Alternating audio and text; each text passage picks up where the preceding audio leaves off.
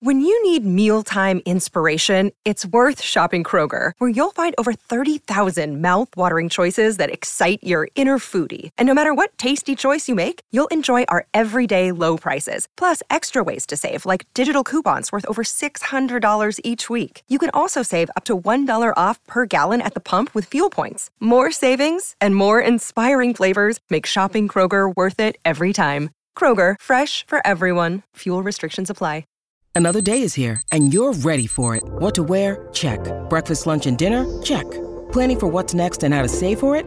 That's where Bank of America can help. For your financial to-dos, Bank of America has experts ready to help get you closer to your goals. Get started at one of our local financial centers or 24/7 in our mobile banking app. Find a location near you at bankofamerica.com/talktous. What would you like the power to do? Mobile banking requires downloading the app and is only available for select devices. Message and data rates may apply. Bank of America N.A., member FDIC.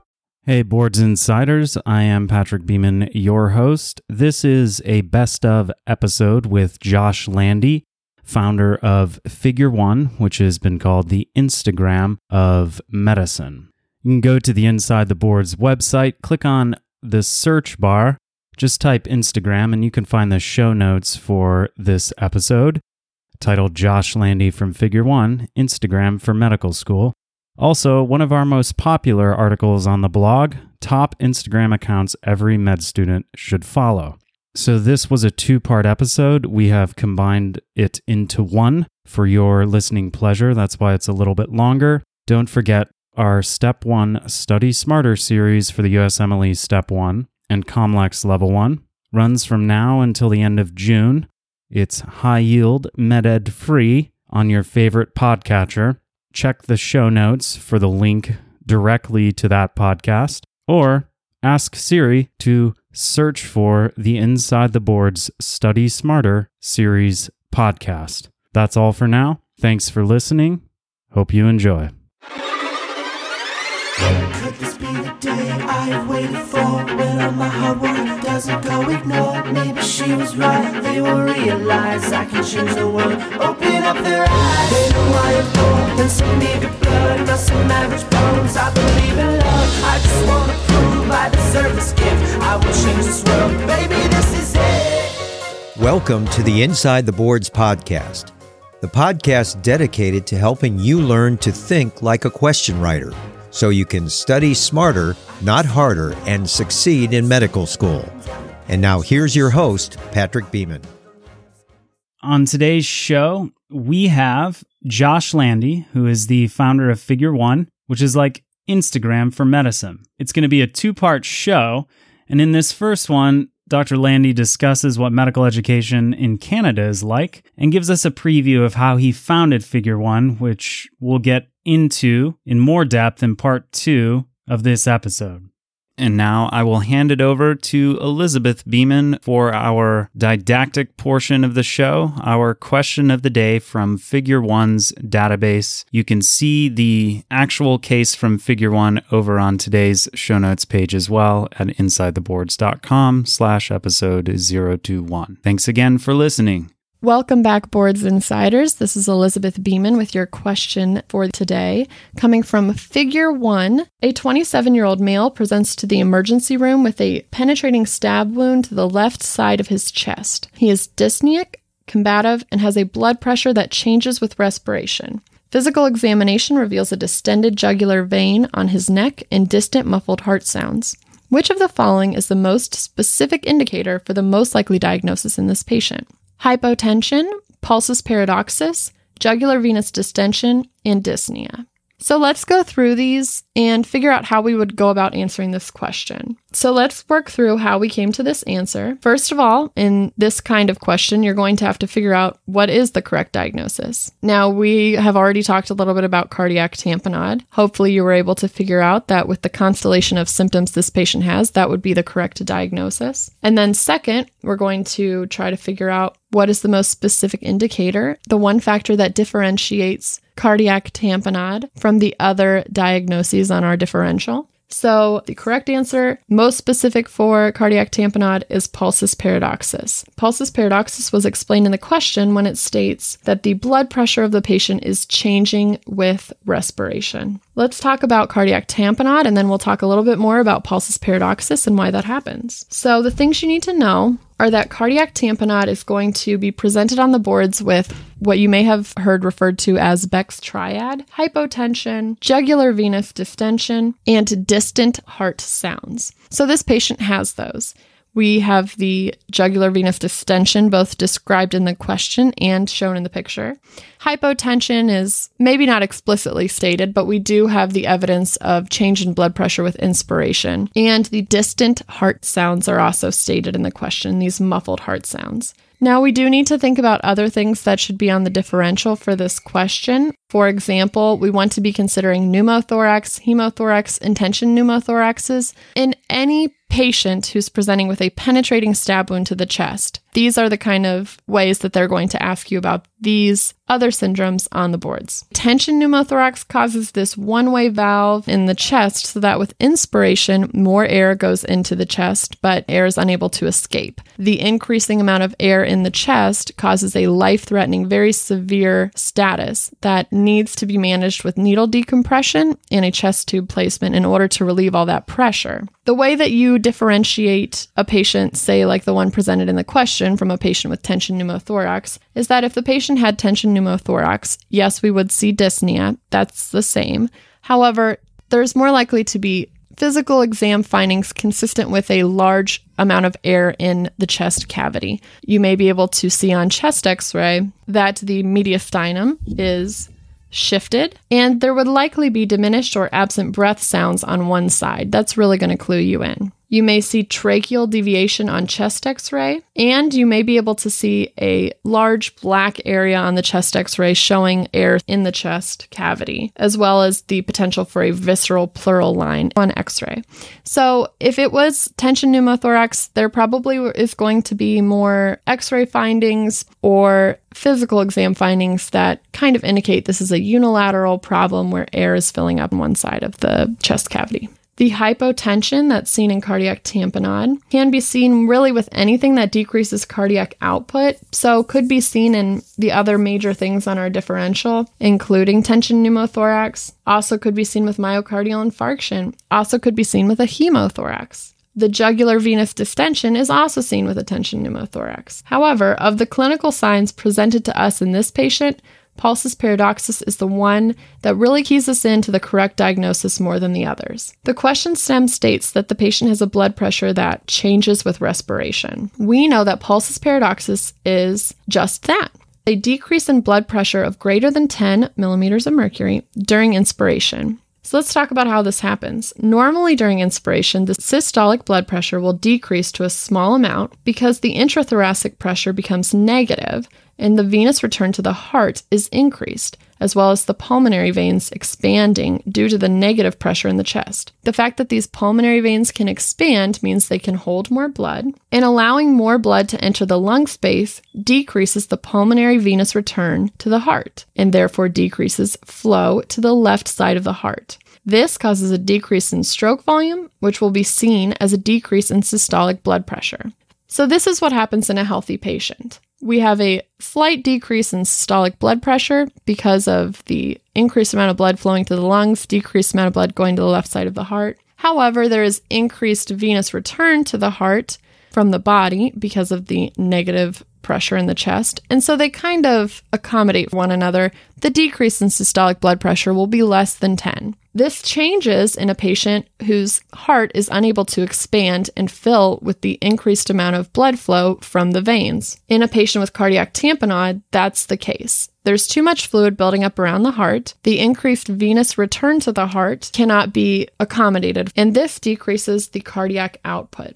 The decrease in the cardiac output is much more substantial, and therefore the patients will have a drop in blood pressure during inspiration that is greater than 10 millimeters of mercury. This is called pulsus paradoxus. So pulsus paradoxus, as you can see, is the most specific indicator of cardiac tamponade. Pulsus paradoxus, our correct answer choice, is indicative of several different medical conditions, including cardiac tamponade, pericarditis, chronic sleep apnea, croup, and obstructive lung disease like asthma or COPD. However, the only one that made sense for answering this question with a patient with a penetrating stab wound was the cardiac tamponade. Today we have Dr. Joshua Landy, who is a critical care physician.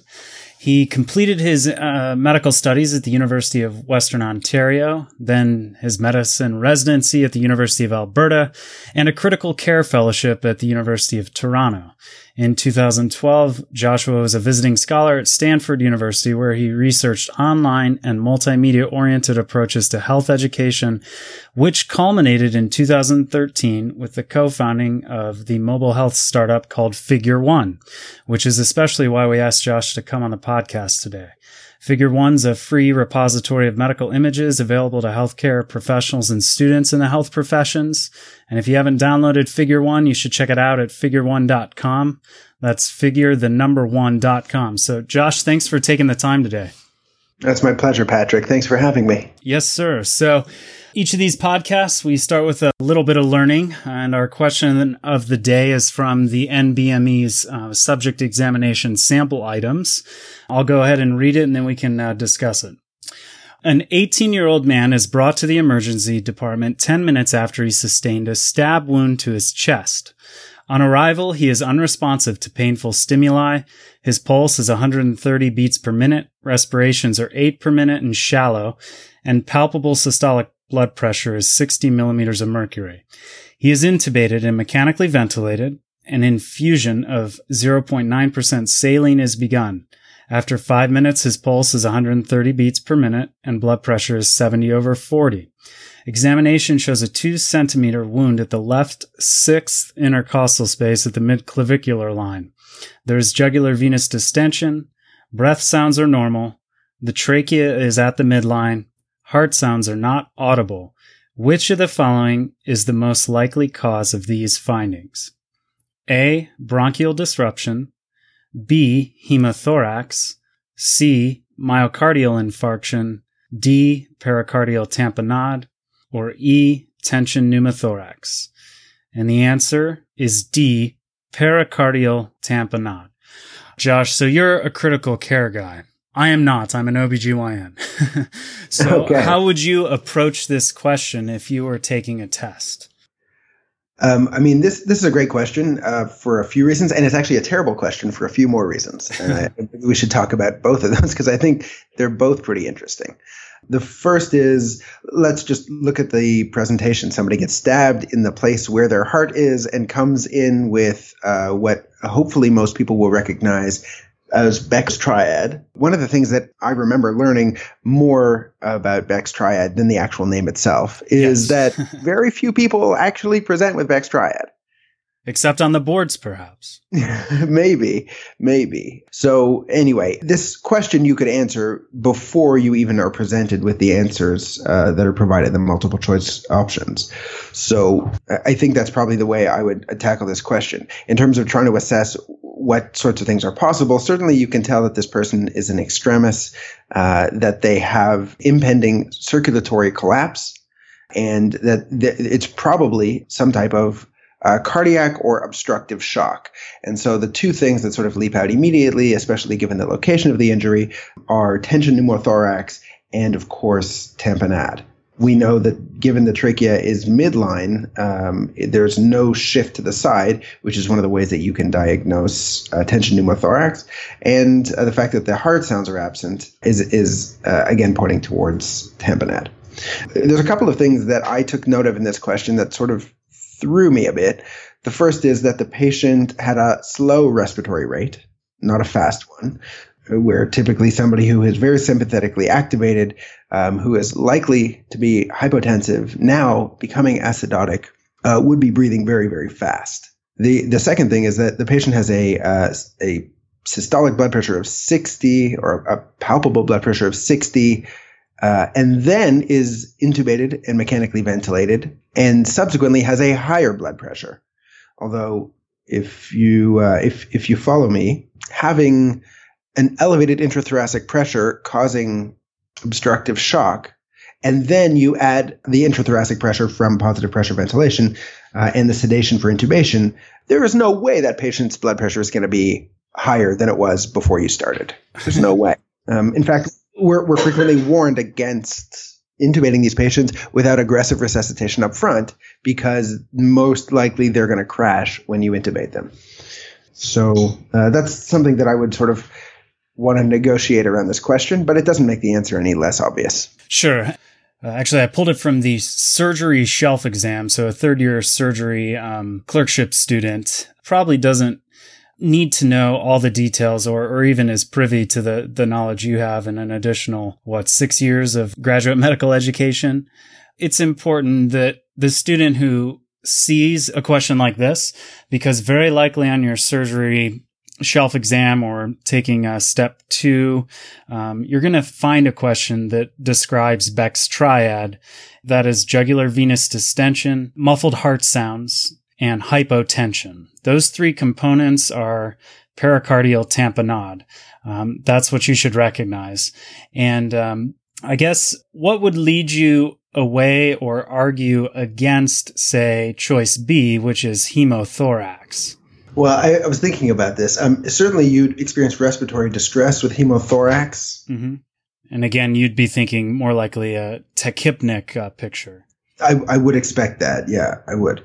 Certainly the presence of distended jugular veins and absent heart sounds are certainly more suspicious in this case of tamponade than they would be of a hemothorax, given that in obstructive shock, your central venous pressure and thus your jugular venous distension would be elevated in tamponade because of the obstructive nature of the shock. In hemothorax, it's a hypovolemic shock, and so you would tend to see flat veins, and you would definitely be able to hear the heart.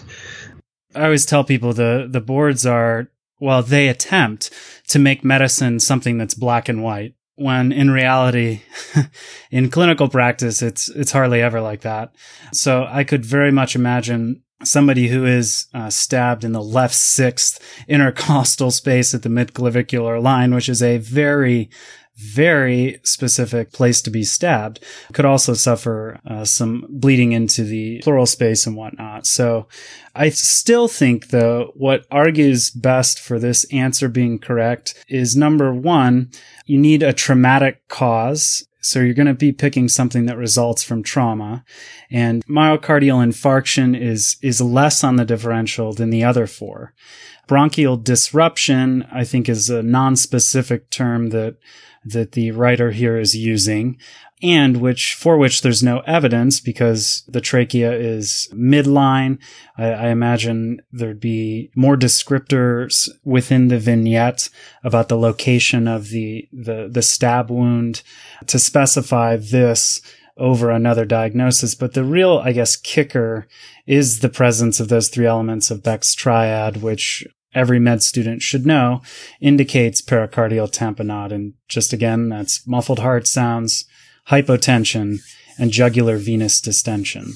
The thing that I wanted to add before, by the way, was on the topic of the patient's blood pressure, which I think was 70/40 or something like that. After the intubation. Right. This patient should have a very narrow pulse pressure, right? You would expect that somebody who has an obstructive type of shock where their heart literally can't pump more blood than it's already doing.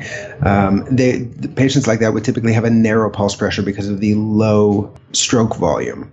Yeah. And so with a fast heart rate, you would expect to see somebody like this with a blood pressure of 70/55, 75/65. Yeah. I mean, you see some really tenuous things, but 70/40 is a very generous pulse pressure in a patient like this. Well, let's move on to a little bit about you, because having to think about all the things related to critical care, gives me a little bit of PTSD type symptoms. Going back to the equation for mean arterial pressure and thinking about all the lines and rounding in the ICU as a student and then as a resident, just all the details you had to know. I think we want to get into the mind of Josh Landy. So tell us, I guess, to start, what was your undergraduate medical education like? all of my training has been in Canada, so I think there's probably a slight difference that you may note throughout my training, that things were consistent with the way the Canadian medical system is designed. Well, actually, I mean, that's probably something not a lot of our American listeners know. What are some of the differences?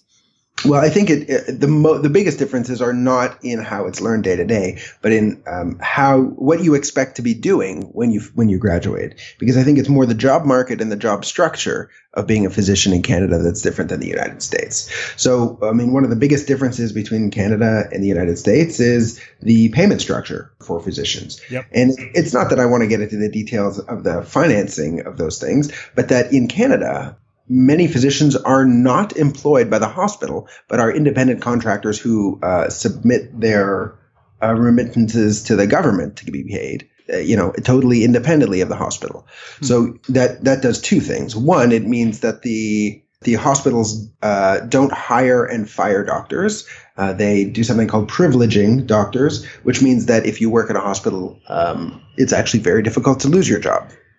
And hospitals have sometimes an unfortunately difficult time trying to remediate a physician who may have different practices than the hospital wants them to. Sure. The other part is that as an internal medicine trainee, I was prepared for a specialty where I was going to be looking after complex multi-system diseases of patients who would be referred from their primary care providers. Because in Canada, internal medicine is not a primary care practice. It's a specialty practice, and it's much, much smaller than the market in the United States for internal medicine, which tends to be more similar to what family medicine is in Canada.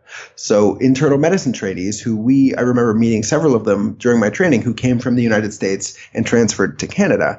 Their practices tended to have been focused on seeing patients in clinic and referring them to subsequent specialists. Mm-hmm. Whereas in Canada, many times you won't see anybody primarily. They'll be referred to you because you are the specialist, and very little internal medicine, although there certainly is some of it, is practiced in clinics, and that's specifically in the big cities. Yeah. And still 3 years for an internal medicine residency? It's 4 years, although you're permitted to overlap your fourth year with your specialty training. And so I was lucky enough to be able to do that. And so I did 3 years at the University of Alberta. And then my fourth year, which was my overlap year, I did at the University of Toronto in my critical care residency. And then the final year, of course, of critical care after that, completing 5 years of residency total. So what made you choose critical care? There wasn't anything in any of the internal medicine subspecialties that appealed to me more, that's for sure. But I also liked the idea that you had to think of a person as a machine that had dysfunction in many different ways, that there were these systems that were that were in disequilibrium, and you had to discover what was driving it and how to resourcefully reverse it. So I like the concept that you sort of like looking after the whole person and not a single system. Because I think that's the way I tend to think about problems. You tend to think about the system as a whole as opposed to an individual problem. Because as in medicine, just like in life, things are never occur in a vacuum. I also like the idea that, as an intensivist, I could meaningfully help somebody in the moment when they truly needed it the most. And that was going to be I was going to be able to focus entirely on a patient's experience and deliver what I hope what would be the biggest difference that could be made in their health. So I sort of thought, like, if I could make the largest difference possible, where could I do that? And so all of those things together sort of met me at critical care. I also liked the idea that you worked really hard for a short period of time, and then you could really be released from clinical responsibilities to do other projects. And like I did with Figure One, it's been a fruitful endeavor because of that. Okay, so that's an overview of kind of the start to finish medical training for an intensivist in Canada. Your med school is 4 years like ours, correct? Yeah, just like Abraham Flexner told us to do it in 1910. Yeah, and hasn't changed a bit since. Or very We're working on it. We're working on it. Yeah, exactly. So what about standardized exams in medical school? What's different about Canada and the U.S.? Well, we're able to take the same exams as you do in the U.S. And I took my USMLEs, and I even took the boards when I finished my training. So I'm board certified in Canada and the U.S. But there's just a different set of tests at slightly different intervals. You complete a test at the end of medical school, which I guess is concurrent with the USMLE Part 1. And then there is a second part to that test, which you do in your second year of residency. And after that, the only examination that's left is your specialty examination at the end, which is given to you by the College of Family Physicians in Canada, if you're a family physician, or the Royal College of Physicians and Surgeons, if you become a specialist or a surgeon. All right, I'm trying to think about this. So you took USMLE's Step 1, 2, and 3? That's right. And the Medical Council of Canada's qualifying examination parts 1 and 2. It's nice of you to know the names of the exams. Yeah, that's right. So, and that's not a requirement for practice in Canada. You were just going the extra mile, or had some interest perhaps in practicing in the United States? I'm just curious. No, for me, it was about keeping my options open and taking the time to really prepare, because I feel like preparing for examinations is something that you can learn a lot from doing. Definitely. As long as you're not scared of taking the test itself. Well, a lot of people are, but it sounds like you weren't, or if you were, you looked fear in the eye and overcame it. But are the MCCQEs similar to the USMLE exams? Step 1 and the MCCQE Part 1 are very similar. And Part 2, it's more the Canadian test is more similar to the clinical component. Like the CS exam, where you... That's right. Yeah, the clinical do exam. An OSCE, an objective structured clinical exam. That's right. Yeah. Yeah. In fact, I've got an interesting story about Canadian OSCEs, which you might like. Yeah, let's hear it. When I was chief resident in my final year of internal medicine residency, I was on a committee that was helping set some of the OSCEs for the residents of the hospital, and it came to the attention of the person who was essentially the head examiner that the students had gotten together to create a wiki of all the different stations that could be on an OSCE, and had compiled all the answers, of course, to go with it. And he was furious because in his eyes, the students were cheating. I took the opportunity to point out to him that this is stuff that you're trying to get these people to learn anyway. So if they're self-assembling and creating a community where they can share information and get better at the test that they're meant to take in order to learn, then isn't that the whole point of these type of formative examinations anyway? And the response was? He was not pleased with me. Yeah, I could see that. It probably makes him feel, or would have made him feel, like there was more work to be done in terms of making sure that the stations had some differences and really intellectually challenged the students. And but I mean, that is a good point. I mean, that's essentially the point you made, is the reason why there are companies all over the world which essentially teach to the test that students have to take, whether it's the ACT or SATs or medical licensing exams. So are the MCCQEs scored, or they pass fail? I honestly don't remember. Okay. Well, that's good. Well, let me ask you this. Here's a personal question kind of about test taking. Have you had any test taking failures in your academic history, or what you would describe as maybe not getting the score you think you deserved for the hard work you put in studying? Oh, in almost every test that I've taken. Really? Okay. No, I'm just kidding. There's two in particular come to mind. I'll tell you, I think the one that's a bit more interesting, which is we had a type of formative OSCE style examination in critical care, where I remember being asked about how the time constant would affect a patient's ventilation. And I looked the examiner straight in the eye and said, "I'm sorry, I don't have any idea what you're talking about. I've never heard that term before. And if you could tell me what it is, then I could probably tell you." And of course, they're not permitted to tell you any definitions of the words on the exam. And so I just had to sit there until the time ran out, not having any idea what he was talking about.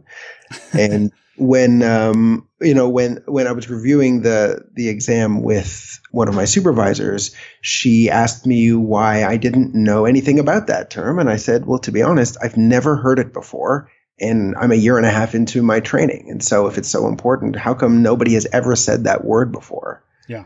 It made me feel like in that moment, you're really just asking me if I've heard of something that is not super useful from day to day. Yeah.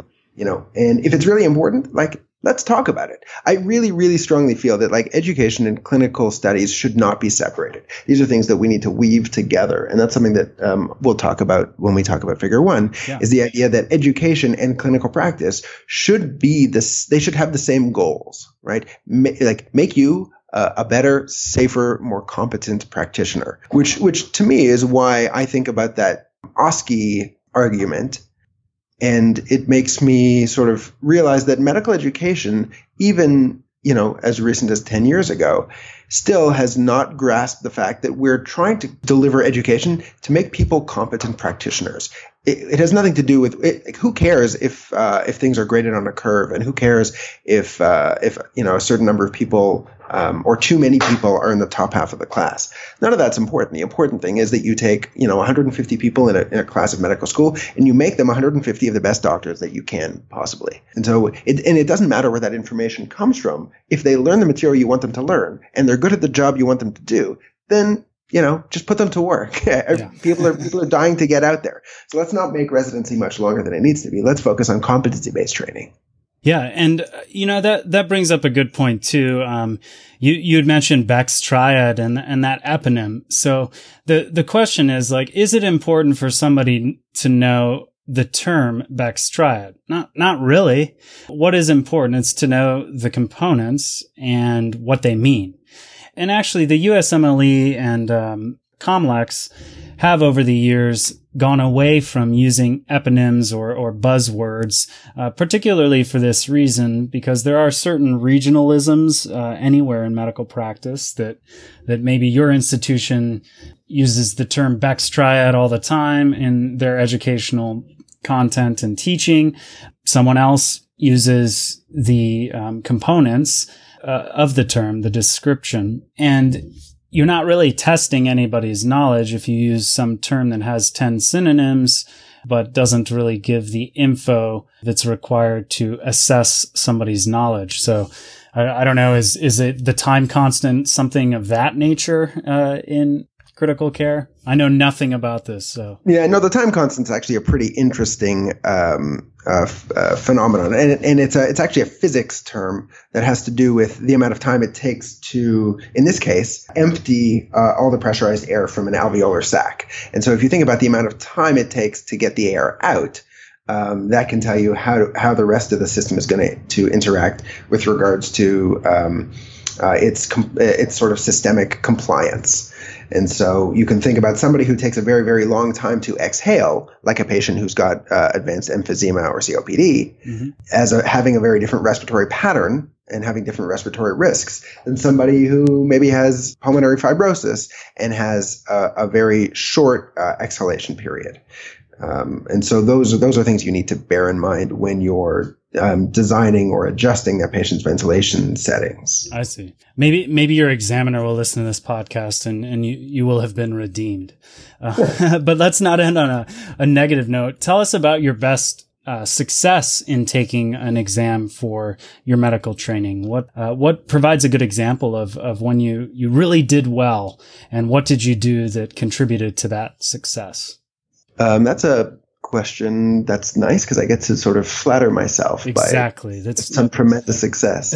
And when I did my internal medicine boards, the examiners stood up at the end of the exam and both shook my hand and wished me luck. Just like I've never had anybody. I think they're supposed to maintain a pretty straight face, but at the end of the examination, they were overly congratulatory that the exam was over, and it, escorted me back to the waiting room and sort of wished me luck with my career. And I sort of felt in that moment like I didn't really have very much to worry about, pending the envelope. Yeah. And which I assume, you passed with flying colors because you went on to your fellowship. So yeah, you actually don't really, if you pass, you don't get very much more information than congratulations. Well, that's good though. In many ways, I wish that's how it were within, the licensing examination sequence as well. Probably cut down on some anxiety amongst medical students for sure. But I take oral boards. Actually, that's an interesting note. In the US, you don't have to do oral boards essentially unless you're in like a surgical specialty. Maybe that's easier, written exams rather than oral exams. I don't know. I don't know. I mean, I personally, I've had a lot of anxiety with oral exams. Written exams don't stress me out at all. Yeah, same here. I take my oral boards in a month and a half, and I've got a little more anxiety closer to what I felt surrounding step 1 when I was a medical student than I have had in a very long time. And now, part 2 of our interview with Figure One co-founder Josh Landy. Let's talk about education more broadly and how Figure One kind of fits into this picture. I'll be honest, I didn't know about Figure One until about a month ago, and I just kept seeing your guys' app pop up on social media feeds. And eventually I clicked on it and, or actually no, it was my wife. She downloaded it and she kept saying, hey, look at this cool case. Look at that cool case. And I was like, what is this app? Downloaded it myself and I was really impressed at just how many, not only unique sort of zebra type cases that are on there, but the community of people who are posting clinical visual material and who are getting responses from doctors and other healthcare providers, presumably all around the world. So what led you to start Figure One? Well, I think I'll just sort of like walk back maybe one step to be able to point out some of the things that were in the environment that led to the production of this tool. And some of those things are the behaviors that we all have or that we've trained ourselves to have over the past decade using our smartphones. And those habits are things like we know how to compose very short messages that contain a lot of content. Yes. We know how to share pictures with people and expect them to like them or respond to them. We've learned and trained ourselves to give constant updates about lots of different parts of our lives. And most of those parts of our lives aren't super interesting to many other people. But all of those habits would be really well served if you could do them in healthcare. I mean, I'm sure there's lots of other private industries that would benefit from an efficient information paradigm, but medicine is dying for it. So it just seemed like we have all these behaviors. We know how to use the tool. So let's build a tool that's designed for us to use these efficient behaviors in a healthcare system. You know, looking around, I saw that my colleagues were using their smartphones to take pictures of cases and update each other. And of course, when I did the research at Stanford, what we found was that young physicians were doing this constantly, and they were doing it for so many purposes. They weren't just doing it to take pictures of things they had never seen before. They were doing it to take pictures of things that were variations on a theme, to document different versions of things, to ask for help, to give examples of learning cases or teaching cases to others. And the behavior of taking a picture and sending it by email or text message was something that when we extrapolated, it was going to be on the order of tens of thousands of cases every day were being transmitted over smartphones. And, you know, it's not particularly safe from a privacy perspective. Sure. And it's also not necessarily efficient because there's so much good information, so many valuable educational assets that are just sinking down to the bottom of somebody's inbox. Yes. And so creating a tool that was going to let us both harness the power and the content of all of those cases, and at the same time give people a tool that would be safe to use in a healthcare environment that wouldn't be immediately ousted for, not having done the proper research. We put our heads together, sat down, drew a plan, and built an app. I think this is so great because I've definitely been in situations where I've seen something maybe puzzling, and I wanted to just be able to, say, snap a photo with my phone and send it to a GYN oncologist friend or something of that nature. And there isn't really a good or wasn't really a good method to do something like that because, yeah, I'd worry about having a patient's, protected health information on my personal device and then transmitting it across, the internet or a cell network, accidentally sending it to somebody with a similar name to the person I intended it for. I mean, there's a lot of practical issues which I think prevent me from just doing that sort of thing. And I think Figure One's trying to make this safer, right? And to prevent some high quality educational exchanges that might occur between, say, one consultant and another physician from just being an isolated instance, but rather becoming a general archetype or example from which others could learn. And, medicine is very visual. You might only see, one instance of this or that dermatologic finding or physical exam finding in your career. You may have read about it and seen the one picture that's in all the textbooks. But of course, these are human beings, complex systems, and the variations that likely occur even amongst diseases that are supposed to have typical presentations, I think is huge. So did you get a lot of pushback when you proposed this idea? No, actually, I got two sets of feedback. One was people asking how we were dealing with patient privacy. Yep. Which, surely enough, I wanted to know the same thing. That's the reason why we built the tool the way we built it, was so that we could include privacy concerns or privacy tools in from the beginning. So, we've referred to this as privacy by design at Figure One. The second thing that a lot of people were saying was, oh, yeah, I thought of that too. And I guess it just takes, like any good idea, somebody to actually put the legwork in to get it done. Yeah. Well, it's an audio podcast, but I really think the listeners should download the app or get online and go to figureone.com and just see what you guys have to offer. Because if I open it up on my phone here, I've got a dashboard that looks similar to some of the other social media applications I have, like Instagram, Facebook, etc. But a bunch of pictures come up, which I can browse through specialties or anatomic areas. And you have pretty much every subspecialty represented here. There's a HIPAA compliant messaging app or functionality for, sending secure privacy compliant messages to other Figure One users, correct? That's right. Yeah. As far as who the Figure One user is, you can sign up and then your team will verify the credentials, professional credentials of a healthcare professional. Does that include students as well? It does, yeah. We can verify students in many countries, and we can verify physicians in over 100 countries. But our verification network, I think at this point, is the largest one in the world.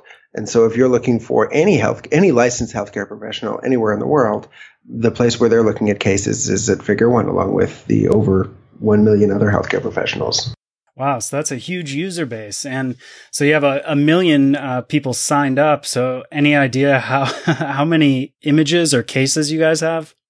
Oh, it's loads. We don't typically release those numbers, but you're not going to get bored anytime soon if you're scrolling down. Yeah, that's I learned that pretty quick. And it's so cool because you have this picture here of, for instance, a CT scan, which you can scroll through with your thumb as if you were in a PACS system and see different slices of the same study. And then here's a CT of the chest with like 15 comments from other physicians after the original poster asked a clinical question. It's like very helpful, I think, especially as an attending now when it's just you and nobody is kind of looking over your shoulder to make sure that you're making the correct diagnoses, that you're treating something the best way. You have to rely on your training. But there are many times when it's helpful to bounce an idea off, another healthcare professional, friends you've trained with, people, subspecialists or consultants that you've known. And this makes it possible very easily. So thanks, Patrick. One of the things that I'm proudest of is the idea that this concept that we've put on the app, the tool set that we call paging. And what paging is essentially, it's like the switchboard of the world. It lets you request feedback from any particular specialist or subspecialist on that case. And when you upload it to Figure One, our algorithm sources a verified specialist in that field who will put the case in front of and ask them to give you their thoughts. Now, of course, this is for information and education purposes, and but it does let you get the information you need in the moment you need it. And so, with an idea that we're no longer restricted to needing to rely on people who respond to our phone calls, it opens up so many more knowledgeable people who can contribute and collaborate on a case with you. So I had a case where I had a patient who had an unusual film developing on their eye that was rapidly progressive. And being an ICU doc myself, I didn't really recognize what was going on. So I requested an ophthalmology consultation in our hospital. It was a Saturday, and the ophthalmologist was going to be in the hospital on Tuesday. So he was going to see the patient then. I uploaded the picture and paged ophthalmologists on Figure One, and not 15 minutes later, I had two ophthalmology specialists whose comments agreed with each other, as well as a number of optometrists as well. The patient just needed a particular type of eye drop to reduce the type of film that was forming because of some exposure that she had had. And literally the film was gone by Tuesday by the time our hospital's ophthalmologist came by. And I don't think that's a particularly unusual scenario. No, and I think the more people learn about this and the more popularity it gets, you'll hear more things like that, because I definitely think of situations where this sort of thing would have been really helpful rather than, or not necessarily rather than, but as a way to get some resolution to the clinical problem prior to the usual means that are available.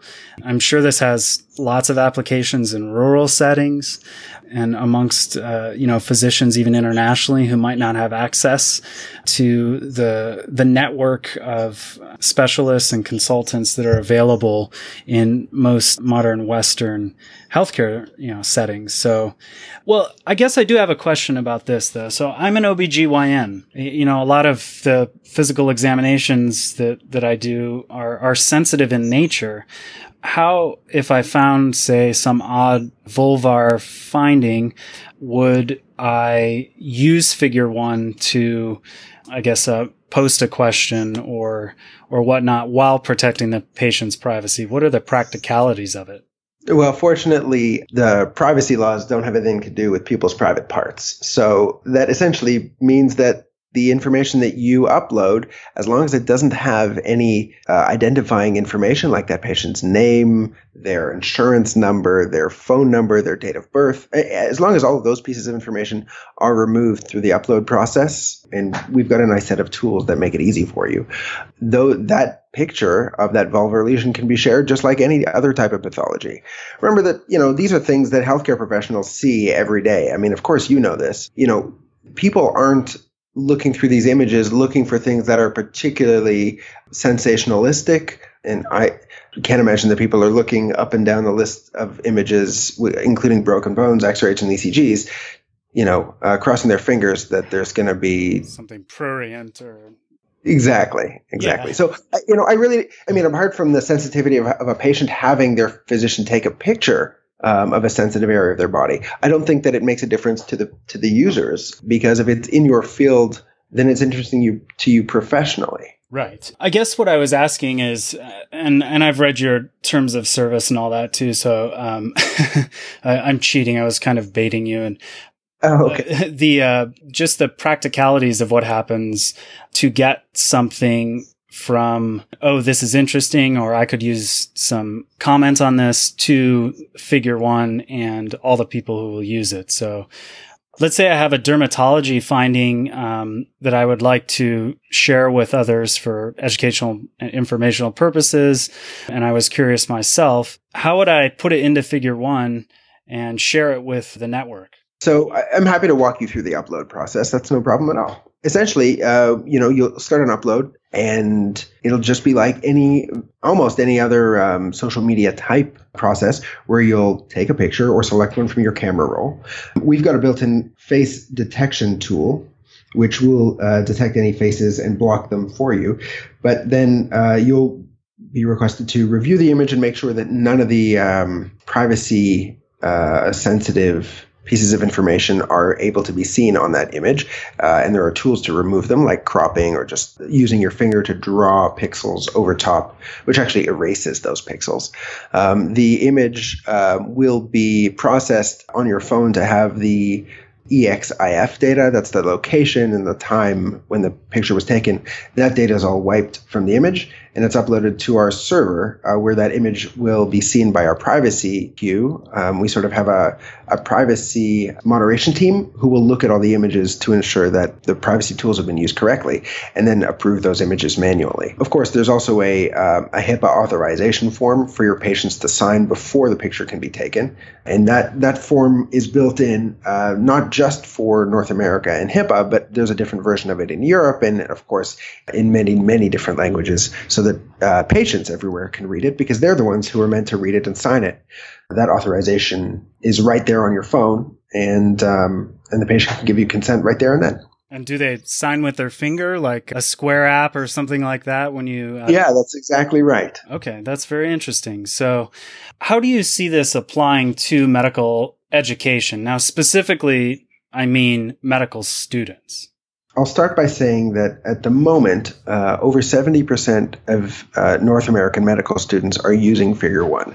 And I think that in part, the reason why it's had such rapid uptake is that this is an opportunity for you to see more cases. I mean, one of the things that you need to do a long residency for is so that you can see enough of the things that you need to know for when you're going to be practicing.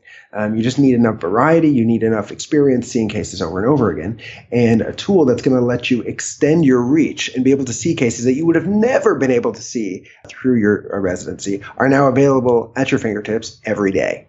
And so being able to see cases that are related to things you've seen, hearing about something and wondering what it really looks like and how you talk about it, helping people get up to speed with how they use medical language. I mean, all of these things are sort of little practice versions of what you need to be able to do in real life as a clinician. Yeah. From a student's perspective, having a community that can do that and sends you a medical quiz every week. I think that that's probably just the reason why the students have seen it take off so well. Yeah. So if you're not among the 70% of medical students in the U.S. who are using it, again, you should check it out, figure1.com, or download the app on the App Store. And you're on Apple as well as Android devices, correct? So that's right. And we've got a web app for anybody who needs to be connected to the internet using another format. That's awesome. Is there anything else that you would really like to highlight or talk about?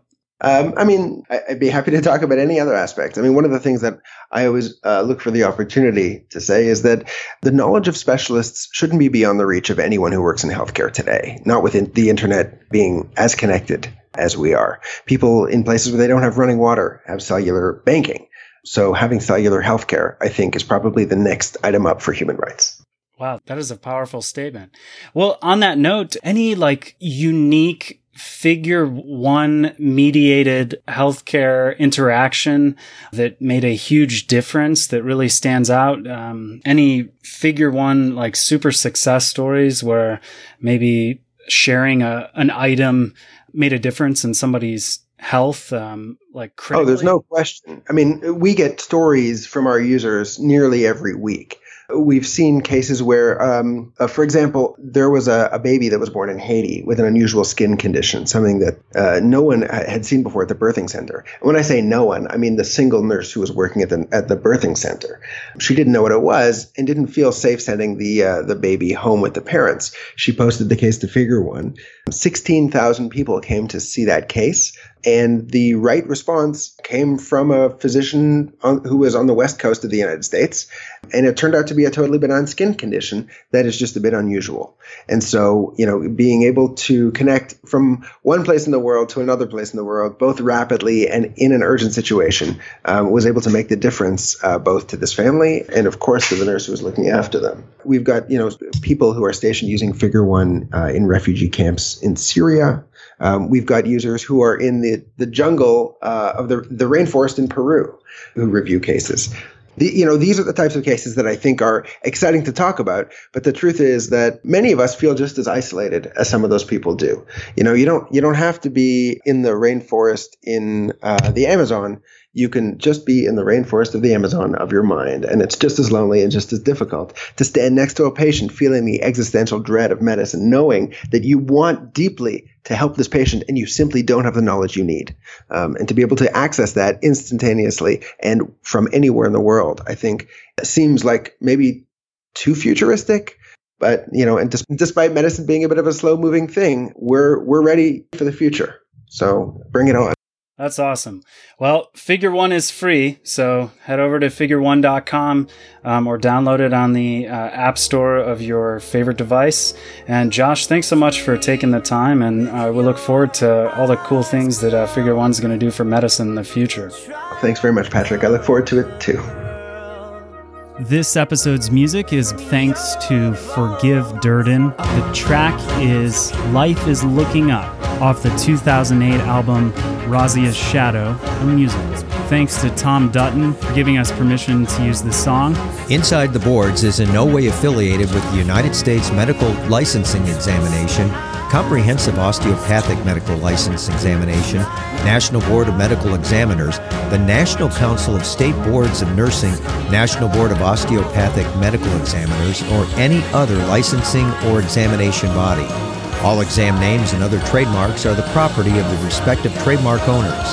Content discussed during the program is the property of Inside the Boards or the attributed trademark owner and may not be reproduced without permission from the appropriate entity. Inside the Boards fully adheres to the respective policies on irregular behavior outlined by the aforementioned credentialing bodies.